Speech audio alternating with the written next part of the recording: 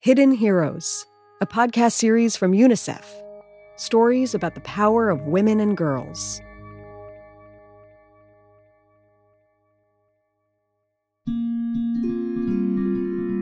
This is Hidden Heroes. I'm Beth Murphy. Do you remember when you were growing up, being homesick from school? I do. I'd be lying in bed, fever, chills, and there's my mom, by my side, taking my temperature, bringing me saltines and ginger ale, pulling the blanket down snugly over my toes. "Can I get you anything?" she'd ask over and over. Those words alone felt like medicine. There's a word for what my mom was doing. She was accompanying me, letting me know that she was there for me, right by my side, ready and willing to do whatever I needed. Now, imagine if there could be someone accompanying all vulnerable people when they're sick. Not just children, but all people in need. There's a social medicine movement to do exactly that.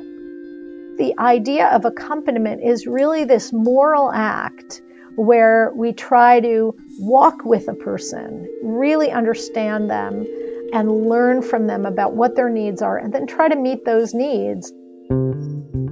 That's Joya Mukherjee. She runs a master's program in global health at Harvard University.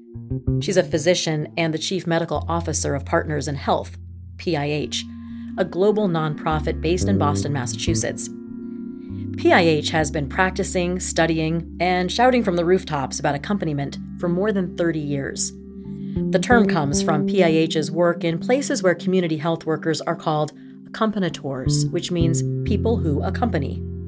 The notion that we use about accompaniment comes from liberation theology, which was the idea that if you want to help really ameliorate suffering, you have to walk with people.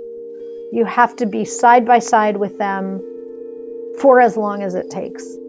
And the reason that has been so compelling is that the problems in the social medicine, the social forces, poverty, homelessness, lack of running water and sanitation, these are the things that drive disease. And if you just see a person in a clinic, you never know what that whole social milieu is.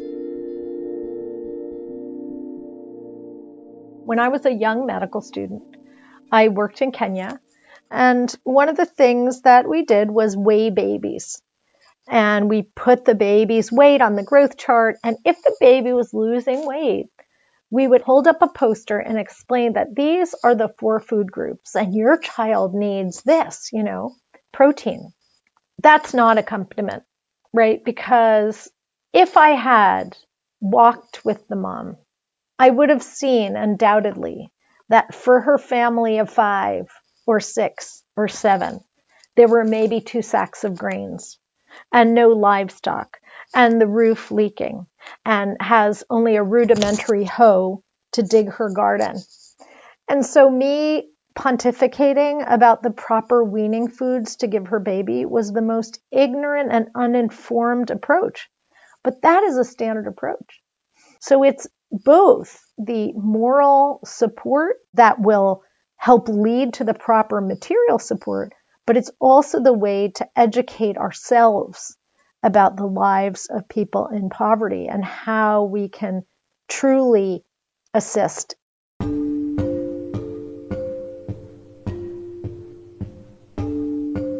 In our last episode, we met Gladys Vega, a community organizer in Chelsea, Massachusetts. It's the city in the state hit with COVID-19 first and worst. Gladys doesn't call what she's doing accompaniment, but that's exactly what she's doing and has been doing for the past 30 years. And because she's been on the front lines of grassroots activities for so long, she was in the perfect position to know exactly what her community needed when the pandemic started. Here's Gladys. These are baby toys. These things. Okay? You're welcome. Just make sure you wash them and that's it. Okay? And whatever I'll find around, I'll save it back for you. Okay, so you have my number. If you need anything else, you just text me. Okay? Okay. God bless you. Thank you. Like, I never heard somebody come out and offer additional help on what they actually do. Like, I've never seen a place give out more than diapers or formulas together. Oh, she's such a miracle.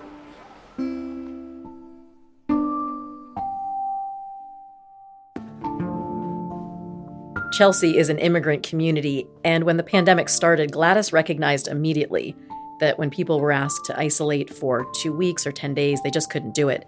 The barriers were too great. They didn't have enough food, couldn't take time off from work, otherwise they couldn't pay the rent, or living in overcrowded conditions. When we spent time with Gladys, she was handing out food and diapers and even packets from your organization, Partners in Health, with pamphlets about knowing your rights, like your rights as a renter. Why was it important to share information like that in this moment? Health doesn't happen in a vacuum, right? It is something that is deeply related to the interaction between the society and your environment and your body. There is no way to understand health as biology alone or as what you can afford to pay for alone. It is really about where you live, if you have safety, if you have enough food, if you have a job, and so we're practitioners of social medicine, which is looking at medicine in the context in which people live and understanding the need to address housing, food, water, sanitation, job security, all of those things, which are basic social and economic rights that profoundly impact health. But it's also the ethos of feminism, and particularly Black feminism. If you think about what Black feminism teaches us, is that the people who have been oppressed, they're the ones who really understand the system, and they understand how the system needs to change. The other thing we learn from that sort of lens is the need to center caretaking, caring for one another, rather than sort of counting bodies, rather than sort of control, social control. You have to go there to quarantine, but actually say, how can I help you? How can I care about you? Communities are populated with women like Gladys who hold up the earth, and putting them in roles that they're able to do what they want to do, which is help their neighbors, help their families, is just so critical. It's a shift away from, medicine as social control. And we see that a lot in, the idea of biosecurity. What if we replace that with the notion of solidarity? That we're really in this together and that we're going to fight for one another. And I think women do that, and particularly women who've lived with oppression. Joya, what happened here mirrored what was happening in communities of color all across the United States. The interconnectedness of racism, inequality, and healthcare. People really seeing for the first time what you have seen for decades, that racism is a public health crisis. Viruses like COVID, diseases like diabetes, they're neutral. It's what pushes populations, people to be sick from the very same illnesses is what we call the social determinants of health, whether people have access to medical care, whether they have food, whether they have clean water to drink. And so when you think of what it takes to have equity around the globe, to have human dignity, to treat everyone as if they were your own family, healthcare is very central to that. So if you want equity, you have to resource equity. You have to understand that the poorest people are sick because they have food insecurity, they have job insecurity, they have unsecure housing. If you don't resource the social inequities, you cannot deliver equitable care. When people looked around the world at what countries were prepared for pandemics, the United States was ranked the first in the world, because all that was assessed was the inputs. Do we have ventilators? Do we have oxygen? Do we have enough doctors and nurses? And we do. But the distribution of those things is wildly inequitable. The racist policies actually get into the body by differential rates of COVID and differential death from COVID. So even though from a monetary point, the US should have been ahead, and if you just look at the virus should hit everyone equally, what we see in the epic failure of the United States to control COVID is the deep and historic inequalities in our country that are driven by, our history and present day practices, particularly of racism against Black, Brown, and Indigenous people. I think the secret sauce of everything we do is what we call the resource care coordinators, which are community members who, when people cannot quarantine, isolate, they understand what they need to do, but they can't do it, then we try to provide the resources to allow them to do that. So that might mean delivering groceries. It might mean delivering diapers or formula to a mom for their small baby. It might be helping people to apply for food stamps or unemployment benefits. That resourcing of equity that, from people like Gladys, that is, to me, the way that we address inequity in this terrible pandemic. Joya, why now, after more than 30 years of commitment to accompaniment in different countries around the world, why is now the time to take what's been learned elsewhere and apply it here in the U.S.? There is tons of wisdom in the community. And we make a mistake if we think that it's just about the medical establishment educating people on what's right. This is an iterative process that you do with communities through walking with people, knocking on doors, having town halls. We've learned that from all over the world. If you listen to what people need and have many local people have a say in how a program looks, it's going to be far more successful. In the beginning of the crisis for Sierra Leone in 2014, nobody wanted to go for care. It was highly stigmatized. But when you looked at care and you asked people why, the quote unquote care was deplorable. There was no running water, there was no food, there was no medical care. So the idea of just putting your loved one in essentially a cell so that they don't infect others was not something anyone was going to sign up for, right?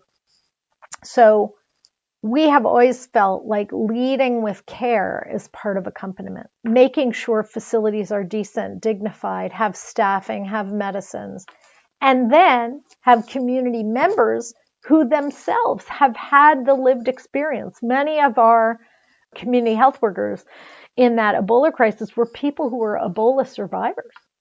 So they could talk to people about what it was like, what the unit was like, what they would have to go through, compassionate care and trying to understand, people's fears, because the fear of contagion, the fear of illness, the fear of death is a normal human thing. How do you get around that? You get around it with care, compassion, love, and a sense of a shared humanity. Everybody wants to make it about culture or about ignorance, but the why was because of a lack of respect, love, and compassion. And if we had more Gladyses in the U.S. health system every day, we would have a totally different outcome.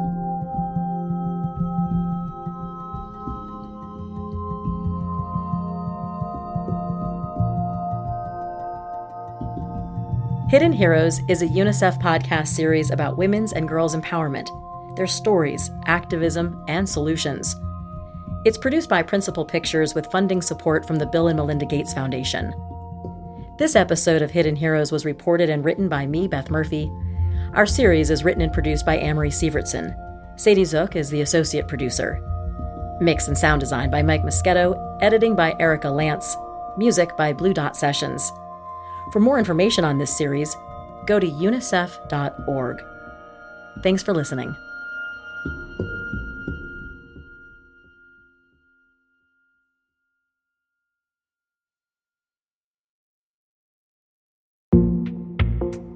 Do you know a hidden hero? Call 1-347-921-HERO. That's 1-347-921-4376. And tell us about a hidden hero in your life. We're excited to share these stories on social media, and maybe even in future episodes, to celebrate the hidden heroes in your community. And thanks!